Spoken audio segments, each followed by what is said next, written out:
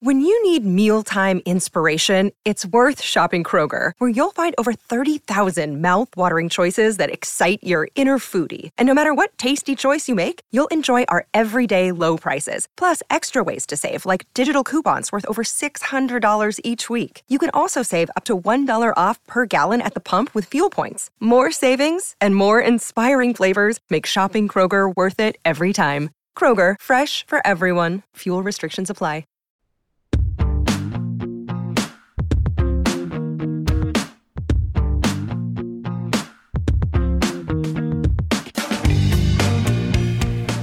Welcome to Hey YA! From great new books to favorite classic reads, news stories to the latest in on-screen adaptations, Hey YA is here to elevate the exciting world of young adult lit.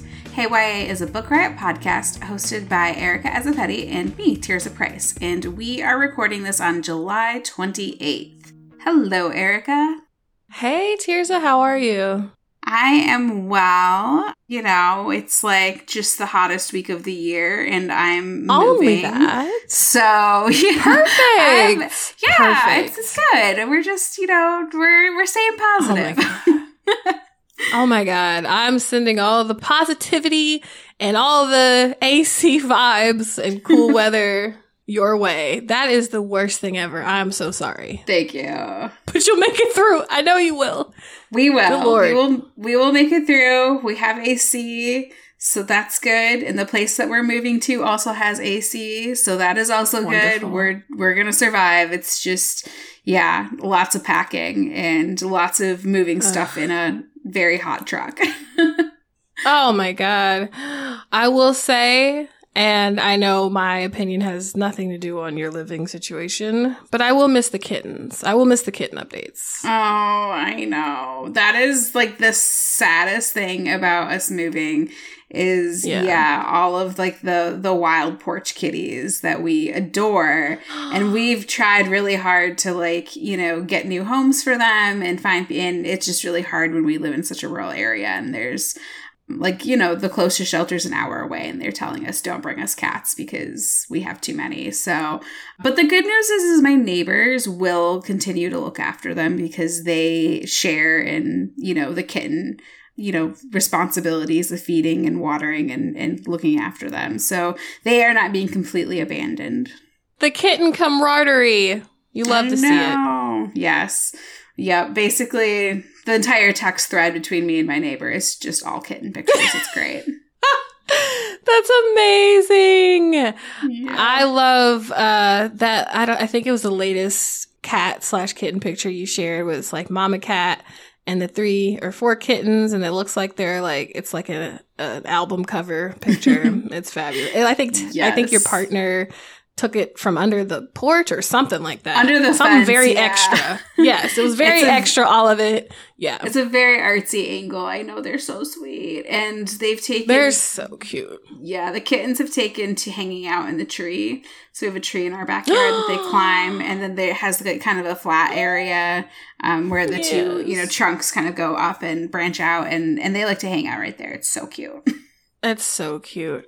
Well, that's that's all for kitten talk. Hey YA kitten talk, which is we like basically always have kitten talk, but it's not always recorded. Yeah. So this is just like kind of like our precursor to recording is talking about cats. Yes. So now we get to we've recorded it this time. It's the only difference. So that's great. Yay. So I guess on to news. Mm-hmm. Which is, if you are a Heartstopper fan, you are in luck because a season 2 trailer just dropped. It looks cute. Woo! I still haven't seen season 1 though, so I need to get on that. I haven't seen season 1 either. Have you read the comics? No, I'm so bad. I know. I haven't either. So I checked them I've out been meaning one time. to. Yeah. I think I probably checked them out from the library like at least 2 or 3 times with like the best of intentions, but just haven't gotten around to them yet. It'll happen. And I know that they're so good and everybody loves them. And there's now going to be a 5th Heartstopper book coming out, I think next year. So nice. There's novellas. There's all sorts of stuff. So yay for that. Yes. Amazing. Even though I haven't seen it, I also am still excited because it looks super duper adorable. So that's fun. Another little piece of good news is there is a new app that gives free access to banned books depending on your area. The Digital Public Library of America, or DPLA, has launched a new program called the Banned Book Club. Former President Barack Obama shouted them out on Twitter or X or whatever it's called. and basically, if I understand it correctly, you go to, it's thebannedbookclub.info, and you can put in your location and it'll show you like books that are banned in your area. And then you can download the app and you can read those books for free, which is amazing, I think. Yeah, that is really cool. I'm going to have to click on the link and see what's been banned in my area. Yes. That's another good way to, like an interesting way to use it, even if you already can access banned books, is to see like, okay, what's banned in my area if you want to know. So definitely interesting. Definitely check that out. There's going to be a link in the show notes, of course. Of course. And let's see. The next exciting bit of announcement type news is, we were just talking about how hot it is. So if you want to escape the dog days of summer with perfect book recommendations, see what I did there? Just a little pet humor. Let tailored book recommendations pick out some awesome books for you. So, you can basically just fill out a survey and then you sit back and relax, and book people, like very expert book people, will pick out recommendations, and there are plans for all types of budgets. So whether or not you just want an email with the recommendations, or if you want us to actually send you the books, you can enjoy that. So you can visit mytbr.co to sign up today. It just takes a few minutes to get started. And again, that's mytbr.co.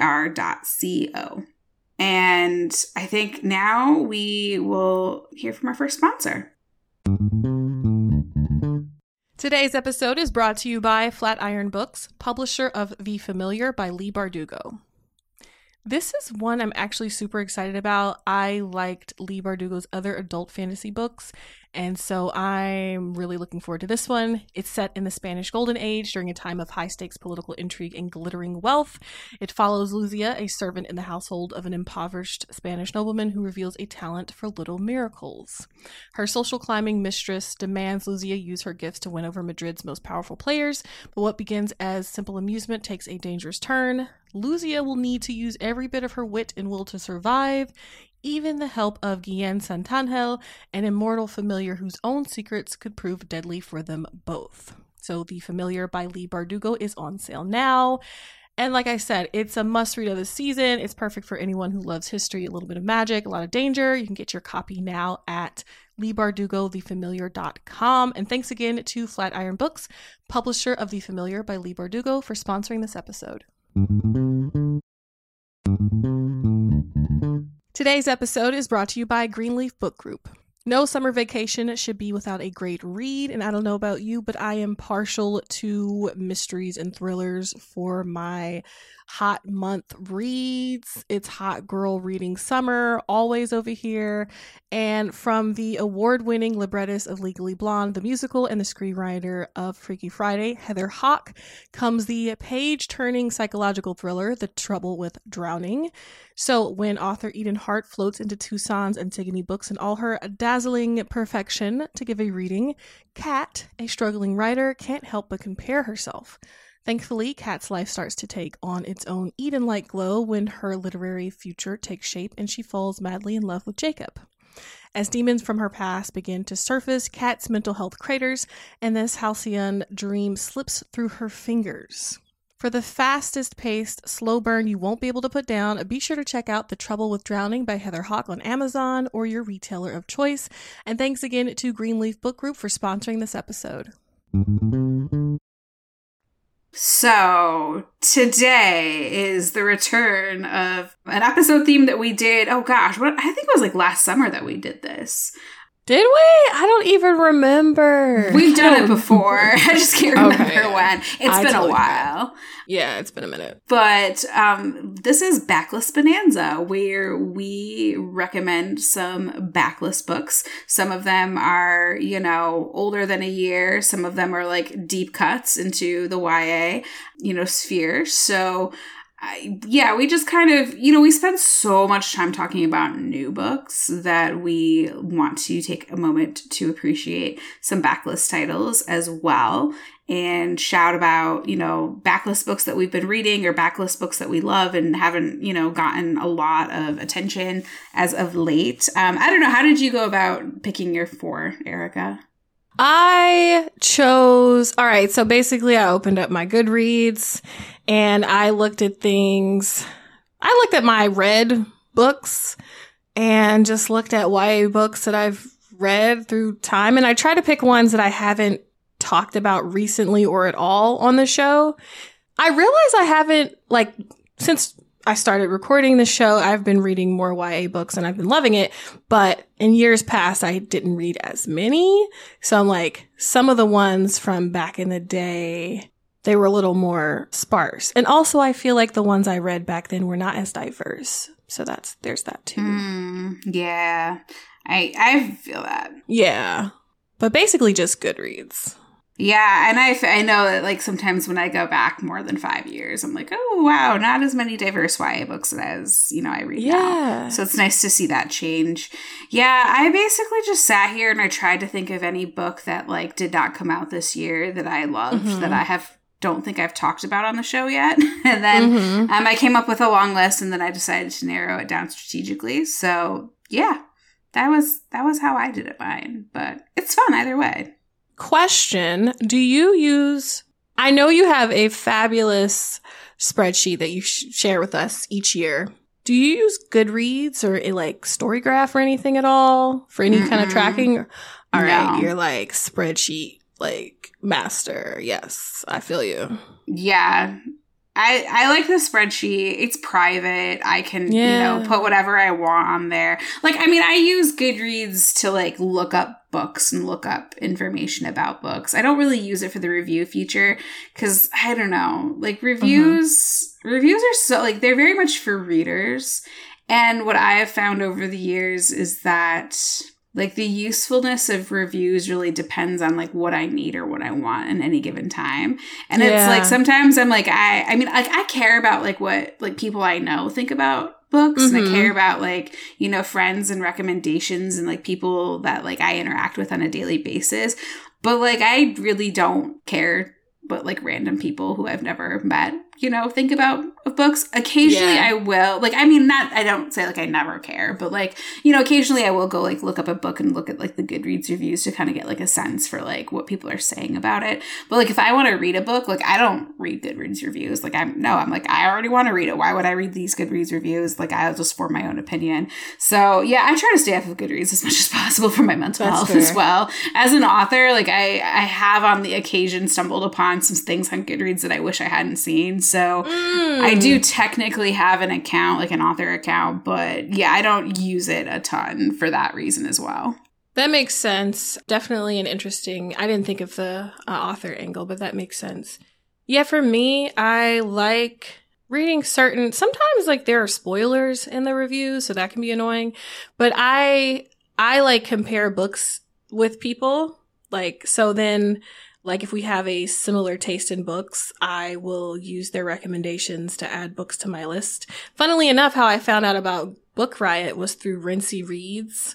Oh, Rincey! Yeah, and her tastes align with mine very well, and so I followed her reviews, and I was like, if she likes it, I'm probably gonna like it.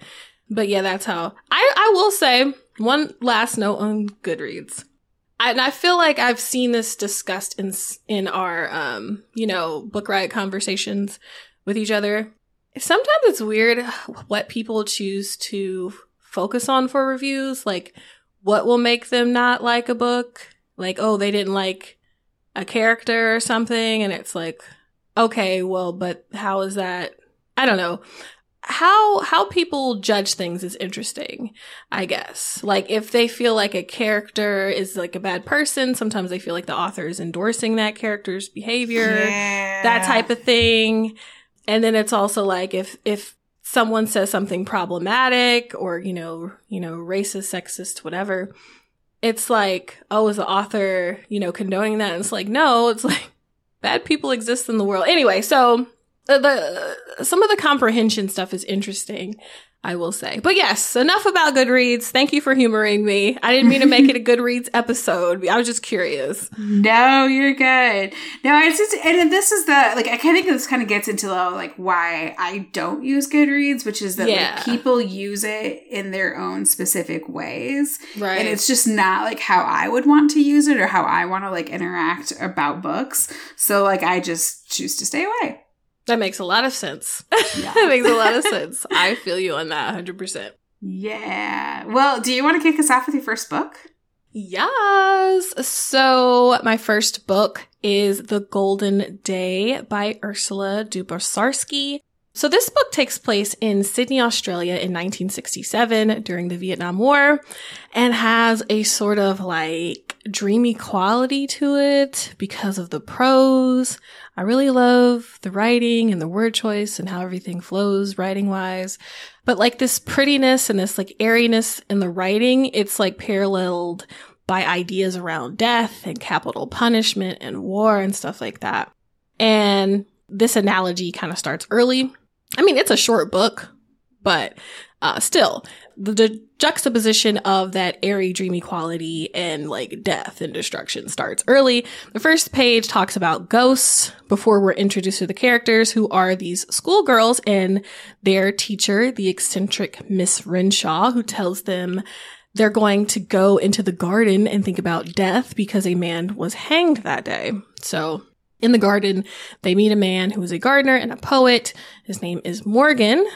Well, then Morgan and Miss Renshaw and the girls go on this unplanned trip to a cave to see paintings that were done by Aboriginal people. But then something funky happens. Miss Renshaw and Morgan are gone, disappeared into thin air once the girls come back from the cave.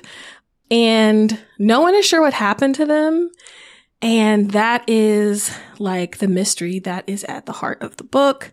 No one really knows what happened that day, what each of the girls saw. There's a lot of ambiguity. There's also this really well done sense of like underlying creepiness. And it feels like, I don't know, I feel like this book should be added to like school reading and stuff like that, or at least highly suggested. I just think it's like very beautifully written and just kind of like stays with you. Yes. Have you read it? Yes. It's been a few years, so not anytime lately, but yeah. Right. Oh my gosh. Yeah, it's super interesting. And the setting too, like I have not read many books set in Australia. Certainly not one set during the Vietnam War in the 60s and stuff like that. So the setting is very interesting. But yes, definitely recommend. Again, that is The Golden Day by Ursula Dubosarski. Awesome. So my first pick is The Do-Over by Lynn Painter. And I read this book. It came out last year, but I read it earlier this year. And oh my gosh, I loved it so much. I blew through it in like a day because that's just, how fantastic and hilarious it is. So it is about a girl. Her name is Emily, and she is, excited for Valentine's Day. And so she's going to tell her boyfriend that she loves him for the first time. She's looking forward to a romantic day, all the fun stuff. And so she wakes up and like immediately her day is like terrible, like just things going wrong. And from like, not getting to the bathroom in time for hot water for her shower to actually getting into a fender bender on the way to school. And then she finds out that she actually didn't get the scholarship that she thought she was going to get in a really awful way. And she also tops it off with discovering her boyfriend making out with his ex. And so, yeah, it's a really bad day. It's not a good day to be Emily. And she's so upset and so frustrated. Instead of going home, she goes and she crashes at her grandma's house because her grandma is cool and gets it. And when she wakes up the next morning, she's strangely back in her own bed. And it is Valentine's Day yet again. So this is a Groundhog Day type book. She's caught in a time loop, and she just keeps having like all the terrible things happen to her. But now she knows that they're going to happen to her, so she can try to do something about it. But then when she tries to do stuff about it, it doesn't always end up the way she expects. So then she decides, well, F it, and she throws all of it out the window. And what ensues is just a hilarious romp as she learns to let loose and let go of like the tight control that she has on everything and everyone in her life. And she might even find her Valentine's Day romance after all. So it's so funny, and the characters are so well done and realistic. And like I said, I tore through this book in, I think it was like a day and a half. I could not put it down. You know that you're reading a really good book when you like go to work and you're like, dang it, I wish I could just like, I wish I could read. I wish I could just like sting my book out and read. Yeah. Like, you know, maybe that you could have gotten away with that in high school, but you know, probably can't when you're, you know, in your 30s and you have maybe a job, not. So whatever. Yeah, shoot. But I remember I don't usually read on my lunch break, but I was like, I'm going to take a lunch break for real this time, and I'm going to read at least 20 pages. So that's how good this book is. So that is The Do-Over by Lynn Painter. That sounds like so much fun. I am adding that. I feel like you've definitely mentioned that before, and I think I've already added it, but let me just bump it up on the list. Yes. So before we get into my next pick, we're going to hear from our sponsors. Today's episode is brought to you by Bloom Books. Taming Seven is an epic and unforgettable love story in the international best-selling and TikTok phenomenon The Boys of Tommen series from Chloe Walsh. So Tommen's cheekiest lad, Jared Gibbsy Gibson, has always been a comedian, but inside he is haunted by events of the past, and he uses humor to cope, hiding his true self from the world.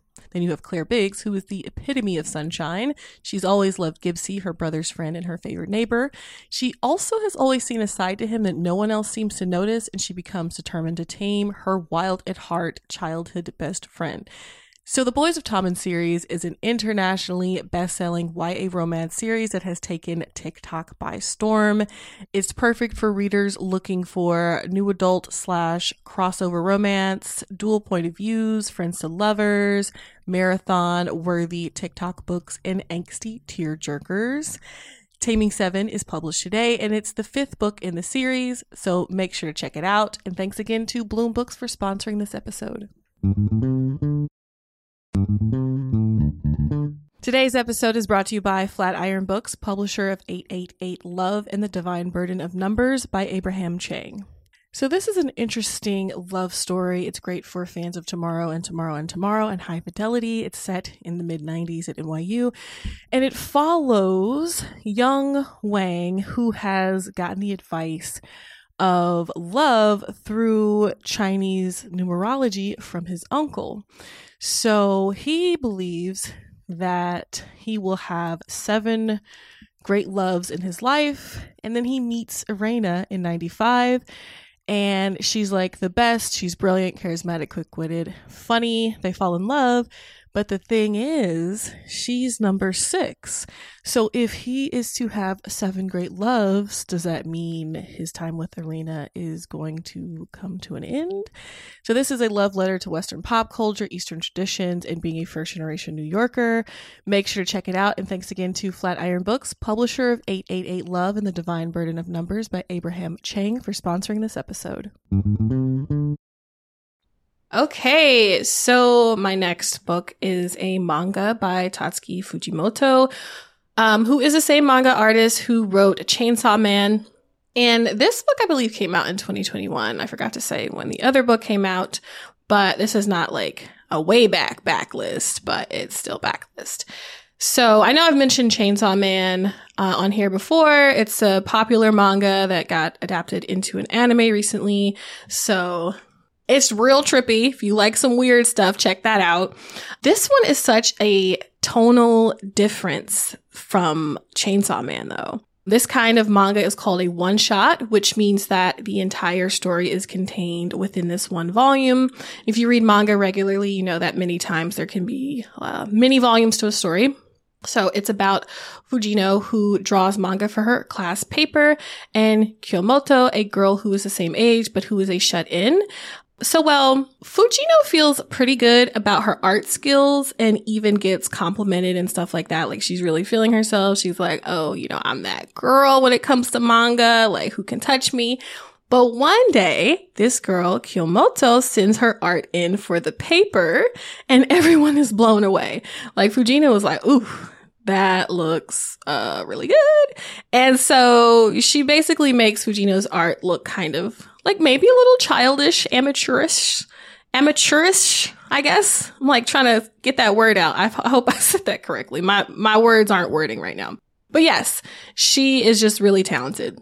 And this makes Fujino a teensy bit salty, but it also drives her to improve. And she ends up meeting Kyomoto, and the two form an interesting relationship, a platonic relationship. They're friends.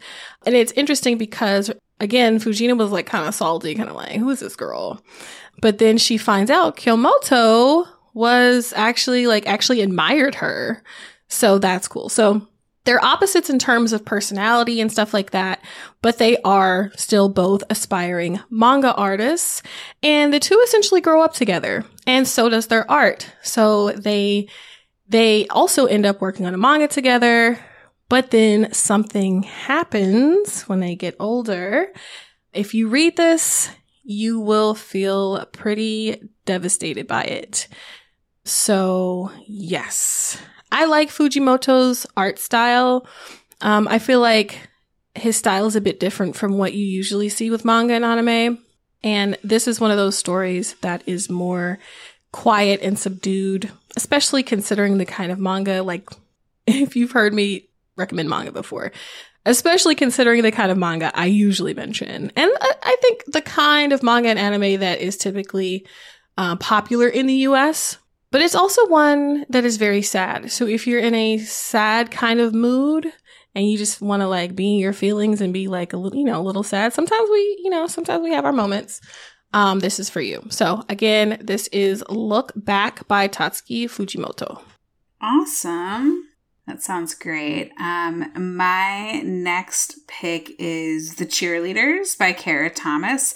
And this is a backlist book that has actually been on my radar for a long time. I had not picked it up until recently, and I started listening to the audiobook. So it is about Monica, and Monica lives in a town in New York that has a dark past, one that involves her directly. So 5 years before the start of the book, her older sister and 4 of her friends, they were all on the cheerleading squad in their high school. They all died. And they died in like really tragic and awful ways. So 2 of the girls were in a car driving somewhere late at night. It was raining. They, drove off the road. They were in a horrible accident. They died in the accident. A few weeks later, 2 of the girls were at a sleepover at one of the girls' houses, and like nobody else was home. And when their parents arrived the next day to pick up one of the girls, they discovered that the 2 had been murdered by a neighbor. And they don't really know why the neighbor murdered the girls, because as the police were trying to apprehend him, they shot him before they could question him. And he died. And then the final girl was Monica's older sister, Jen, and she took her own life. And Monica, this has never sat well with Monica. Monica understands that, like, you know, what her sister went through was really traumatic, like losing 4 of her best friends in the space of a few weeks. But she's not convinced that her sister would have necessarily taken her own life. And so she's kind of dealing with that. But like, it's been 5 years since all of this has happened. And now Monica is on the dance team. They disbanded the cheerleading squad because nobody wanted that horrible reminder about what happened to the girls. And it's her junior year of high school. But Monica is not necessarily in the best of places at the moment. She, at the beginning of the book, just before the book starts, has an abortion. She's kind of dealing with, like, you know, the fallout, both physical and mental and emotional of that. And she, you know, doesn't have the greatest relationship with her mom. And she is scrounging around one day looking for pain pills in her stepfather's office when she discovers that there's these weird letters that arrive every year on her sister's death anniversary. And they seem to, like, you know, indicate that, like, there's more to the deaths and there's more to the story than what Monica knows. And that and a few other things start adding up, and she begins to get suspicious, or she, you know, it reignites her suspicion that her sister wouldn't have just killed herself. So she starts to look into it, and it's kind of dark, and it's, you know, a little bit of a heavier mystery read, but it's very intriguing, especially, like, the idea of, like, 5 teenagers dying in really tragic ways and, you know, 3 different methods over the course of a few weeks. Like, what is that all about? So that's The Cheerleaders by Kara Thomas. I'm reading it on audio right now. I'm about 3/4 of the way through. It's really interesting. I'm super hooked. I can't wait to see where it goes. That sounds really interesting. You always have the best, like, thriller/mystery recommendations, which makes sense considering your books. But that I'm just like, okay, and then what happened? Okay, the letters. Oh my God. Like, are you serious? That is a mess. Yeah. I like messy things, but yeah, that is a hot mess. It kind of starts like as a slow burn, but yeah, you get really into it at one point. So yeah, it's good. Yeah, I need to add that, like, ASAP. Okay, so the next one I have to mention is East by Edith Patu. And so I am taking it, like, all the way back with this one. I hear you giggle. Are you familiar with this book? I'm trying to remember when I read this. I know that I have read it, but it's been so long that I don't have, like, a lot of clear memories of it. Like, I have, like, little things that I remember about this book. But I want to tell you that I might have even been in middle school when I read this book. Because, it's an older one. I feel like I may have as well. But the gag is I remember a lot of it. And, like, when I was looking at, maybe I wasn't in middle school, probably high school. Because it's on my Goodreads. And I, like, didn't have Goodreads in middle school. But, like, as I started, like, when I was looking through my Goodreads, as I mentioned at the top of this episode, to find books to mention here, I was like, oh, that one. Okay. And as I started, like, refamiliarizing myself with the story, I'm like, oh, I remember kind of, like, a lot of this. Like, I remember how I felt when I was reading it. And I feel like maybe because at the time, well, one, because it's really good. But also, I think at the time that I read it, I hadn't read as many fantasy books, just because I was young. And it's one of those fantasy books that, like, I feel like once I read it, it cemented in my mind, and I kind of compared other fantasy books to it. Yeah. If that makes sense? Yeah. Totally. Or at least ones with, like, a similar structure, like, which is, like, kind of like romantic fantasy adventure-ish. So, and I realized that I really love that subgenre or those tropes or whatever. For fantasy, I don't really need, like, a romance. I don't mind it, but I appreciate also when there isn't a romance, you know, just to switch things up. But when there is, my favorite is, like, you know, when they go on an adventure and they're bonding and they're escaping death and all that, and then they love each other. Yeah, it's my favorite. Yeah, I guess I'm a slow burn girl. How do you, like, what kind of, like, romantic fantasy do you like? Oh, yeah, totally. Like, you know, like, I'm a good, enemies to lovers, love a good booklet that goes there. Yes. Especially, or not even like necessarily enemies, but when you have like two fantasy characters that are kind of like, set against each other, set up to butting heads. Yeah, butting heads, or a book that, and I mentioned this on the last extra credit episode. One book that I actually just read was the Graceling graphic novel adaptation. Did you ever read Graceling? I never read Graceling, but it's been on my list forever, and I remember the graphic novel adaptation coming out too. Yeah, I read the graphic novel, and it made me want to go back and read Graceling, the novel, again. And like, so sort of, that's kind of similar to, I think, the setup, if I'm remembering correctly, of East, where it's like, the love interest is kind of mysterious, and you don't know a lot about them, and then you're kind of like learning more and follow. Yeah.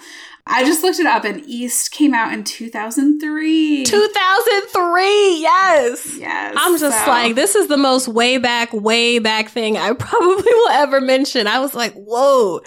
Oh my God. Literally 20 years ago. I know. You can't say we don't switch it up on Hey YA. We do. You can't say that. Yes. We switch it up. Okay. Oh, you're making me want to go find a copy of this and read it, because I probably read it. I mean, yeah, I probably read it within the first few years it came out, because I want to tell you that I was either, if not middle school, then like young high school, like maybe freshman, sophomore. It's been a while. Same. I read it. I know, like I said, it's on my Goodreads, and I didn't really start recording Goodreads stuff until I was like early, mid high school, because then like middle school stuff, I didn't really remember everything that I read. So like if I read it in high school, it's probably on Goodreads.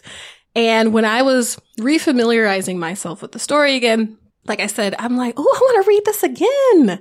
What? Because again, like I said, I'm like, yes, I remember that. Yes, I remember that. And a lot of books, even like some books I read now, I remember, even if I like them, I won't remember details. But this one, I remember details like 15 years later. So, but okay. So what happens in the book? Let's say, so we've been gushing about it, but basically it is a sort of like retelling of a Scandinavian folktale. And in it, there is this old belief that personalities and things are determined by whether a baby is a Northborn or Eastborn baby, etc. So kind of like astrology a little bit.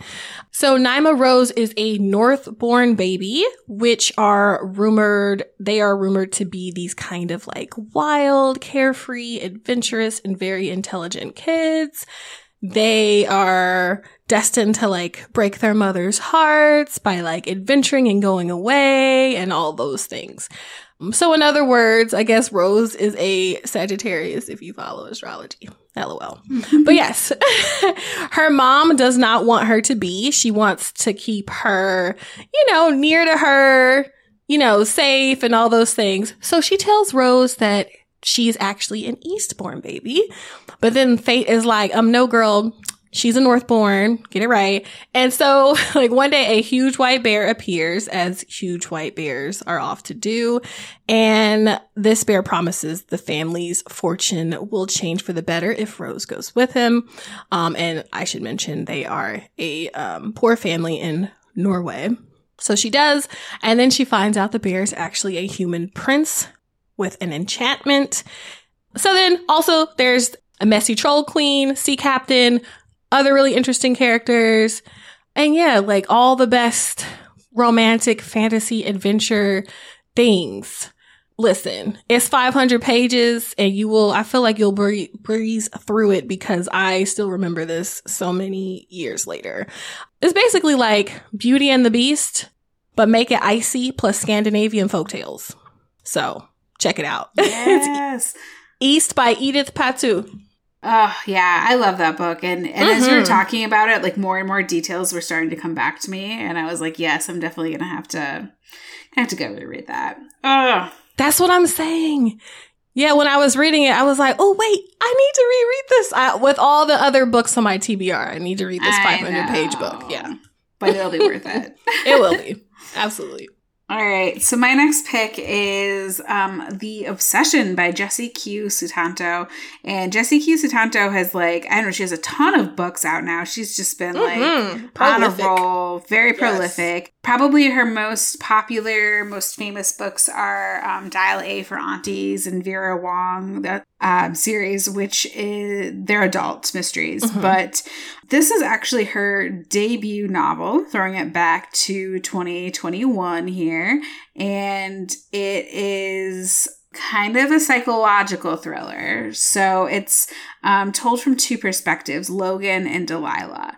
And Logan is in love with Delilah. He's certain they are meant to be. They are totally soulmates.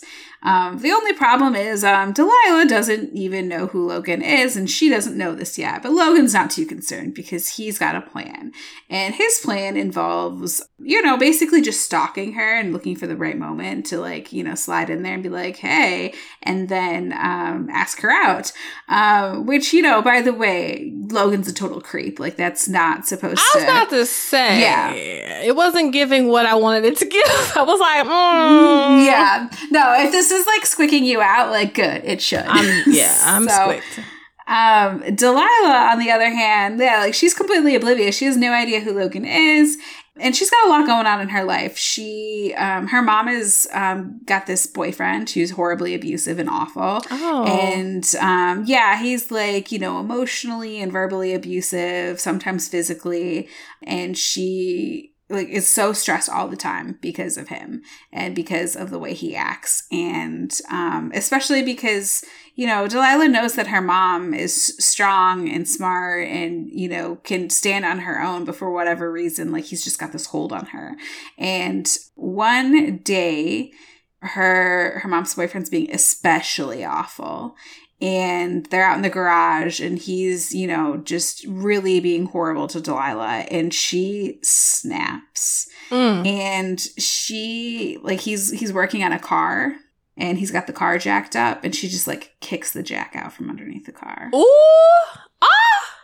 And then she's like, oh my God. Shoot. Because, oh my God. Yeah, the car falls on him and he's totally dead. Completely, totally squished. But she's lucky in that it looks like an accident. And she just pretends that, she was in the house and came out. And, so she calls the police and they go through this whole thing. But the thing is before she can even say, oh, I did this, everybody just assumes that it was an accident.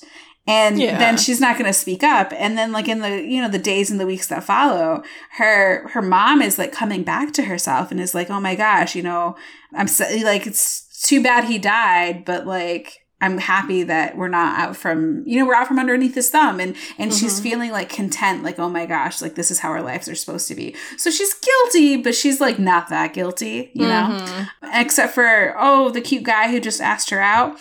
On the second or third date, he lets it slip that he has video recordings of her doing that. Because remember, he's got her under surveillance. Oh my God. And so, Delilah goes from living under the thumb of one abuser to another. And, this time she's not going to let Logan push her around. And essentially, even though she looks meek, and the first time was an accident, she's proven that she will not live under, somebody's abusive control.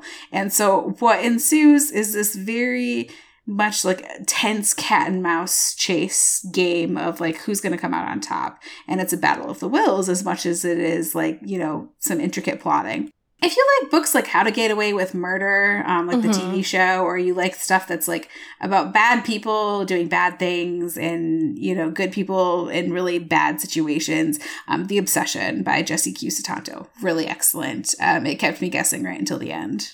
That is spicy. See, again, my comment holds. You get those thrillers that you recommend. I'm just what? She kicked it. Oh my God. That sounds really good. Yeah. Absolutely. Okay, so the last book I have to mention today is Surviving the City by Tasha Spillett, illustrated by Natasha Donovan and Donovan Yasyuk. This is another comic. It follows teen girls living in Canada. So Mikwon and Des are super close and both part of First Nations. Mikwon is Anishinaabe, while Des is Innu.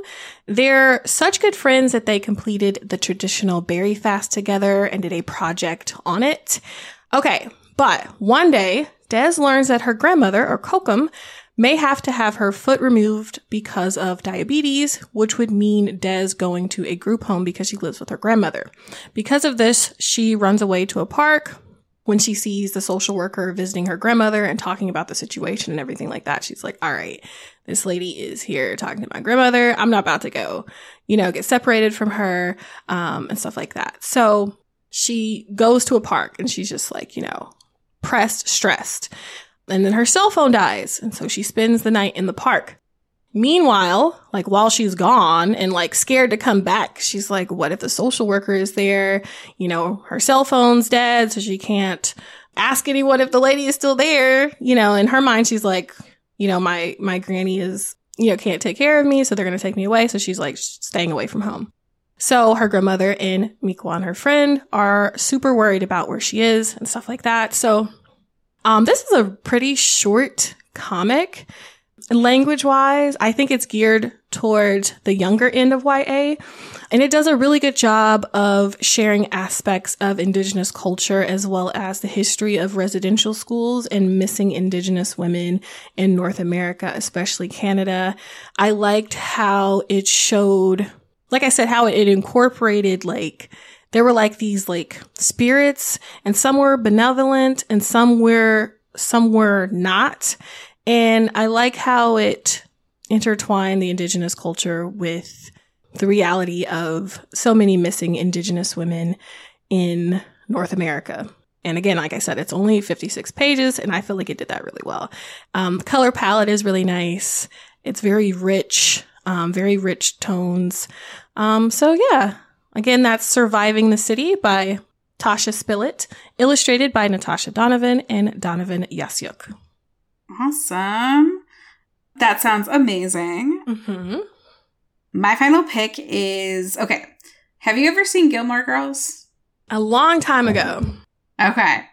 Yeah, it's been a while since I watched Gilmore Girls, but I mean, it was on air when I was in middle school and high school, so obviously big affection for that show. Mm-hmm. This book is basically if you ever shipped Rory and Paris together, then this is the book for you. So it is about Sana and Rachel, and they live in Los Angeles, and they do not really like each other. So Sana asked Rachel out their freshman year, but Rachel was like, why is this beautiful cheerleader asking me out? I'm deeply suspicious of this situation. And she was basically like, you're only asking me out because you want to try to humiliate me in some way. I've seen Carrie, go away. And so since then, they've always hated each other. And Sana makes a point to, steer clear of Rachel. Rachel wants to go into film school. And as they are about ready to graduate, Rachel's 1 credit short of a credit that she needs to graduate. And the only way that she can get this credit is if she agrees to work with Sana on their last project. And so now they are thrust together and they have to work things out. And it's not going super well until she learns that maybe there's more to Sana than she thought. And Sana realizes that Rachel doesn't really hate her. Rachel's, very sensitive and a little insecure. And as they get to know each other, they start to fall for one another. So Sana has very much a Rory Gilmore sort of life set up where she's being raised by a single mom, and her single mom is really cool and laid back, but then she's got these wealthy grandparents who try to be a little bit more controlling in their lives. And there's if you're a big fan of Gilmore Girls, especially seasons 1 and 2, there are some aspects and elements of the plots from those first 2 seasons that get reimagined in this book in a really fun way. So I feel like, it's a great book if you don't like Gilmore Girls or you don't know Gilmore Girls, because it definitely stands on its own. But I read this book and I was like, this reads like Gilmore Girls fan fiction in the best way possible. And that one came out a few years ago and I really, really enjoyed it. So that is Tell Me How You Really Feel by Amina May Safi. Nice. Sounds really good. It's fun. Yeah, especially if you just want like a queer, fun romance. Yeah. Sounds cute. Yeah. So up next, you and I are both going to be reading A Song of Salvation by Alicia Dow. Yes, I'm very excited. Although I will say the time has flown. I thought it was going to be a couple more episodes from now, but I'm still excited. What is time? It's going to be good. Yeah, I'm excited. I downloaded the audiobook because like all of my life is getting packed up in boxes right now. And I was like, I can't keep track of a physical book.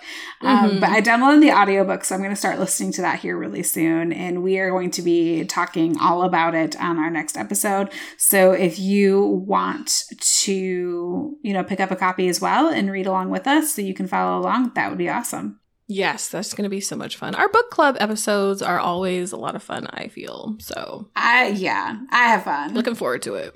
Me too. All right. Well, thank you so much for tuning in this week. You can always leave us feedback about the show on Apple Podcasts or Spotify. It lets us know how we're doing, but it also helps others to find us. And if you want to email us directly, you can do so at heyya@bookriot.com. Don't forget to visit bookriot.com for newsletters, more podcasts, all things bookish, and visit mytbr.co for tailored book recommendations. Thank you again to today's sponsors for making the show possible, and thank you so much to our amazing audio editor, Jen Zink, for making us sound great. You can follow me on Instagram and I guess Twitter/X/whatever the heck that thing is. I'm still on there, mostly because I'm too busy to delete my account. But yeah, I'm at Tears of Price. Yes. Yeah. And I'm on Threads now too, if you're on Threads. I'm not sure what we're doing with social media these days, but you can always find me on Instagram at least. You are accessible, and that's all that matters. You are on the Grams, the Threads, the X, whatever. I am also on Twitter/X at Erica_EZE_. Awesome. Well, yes, we'd love to connect with you wherever you might be able to find us. Yes, please. All right.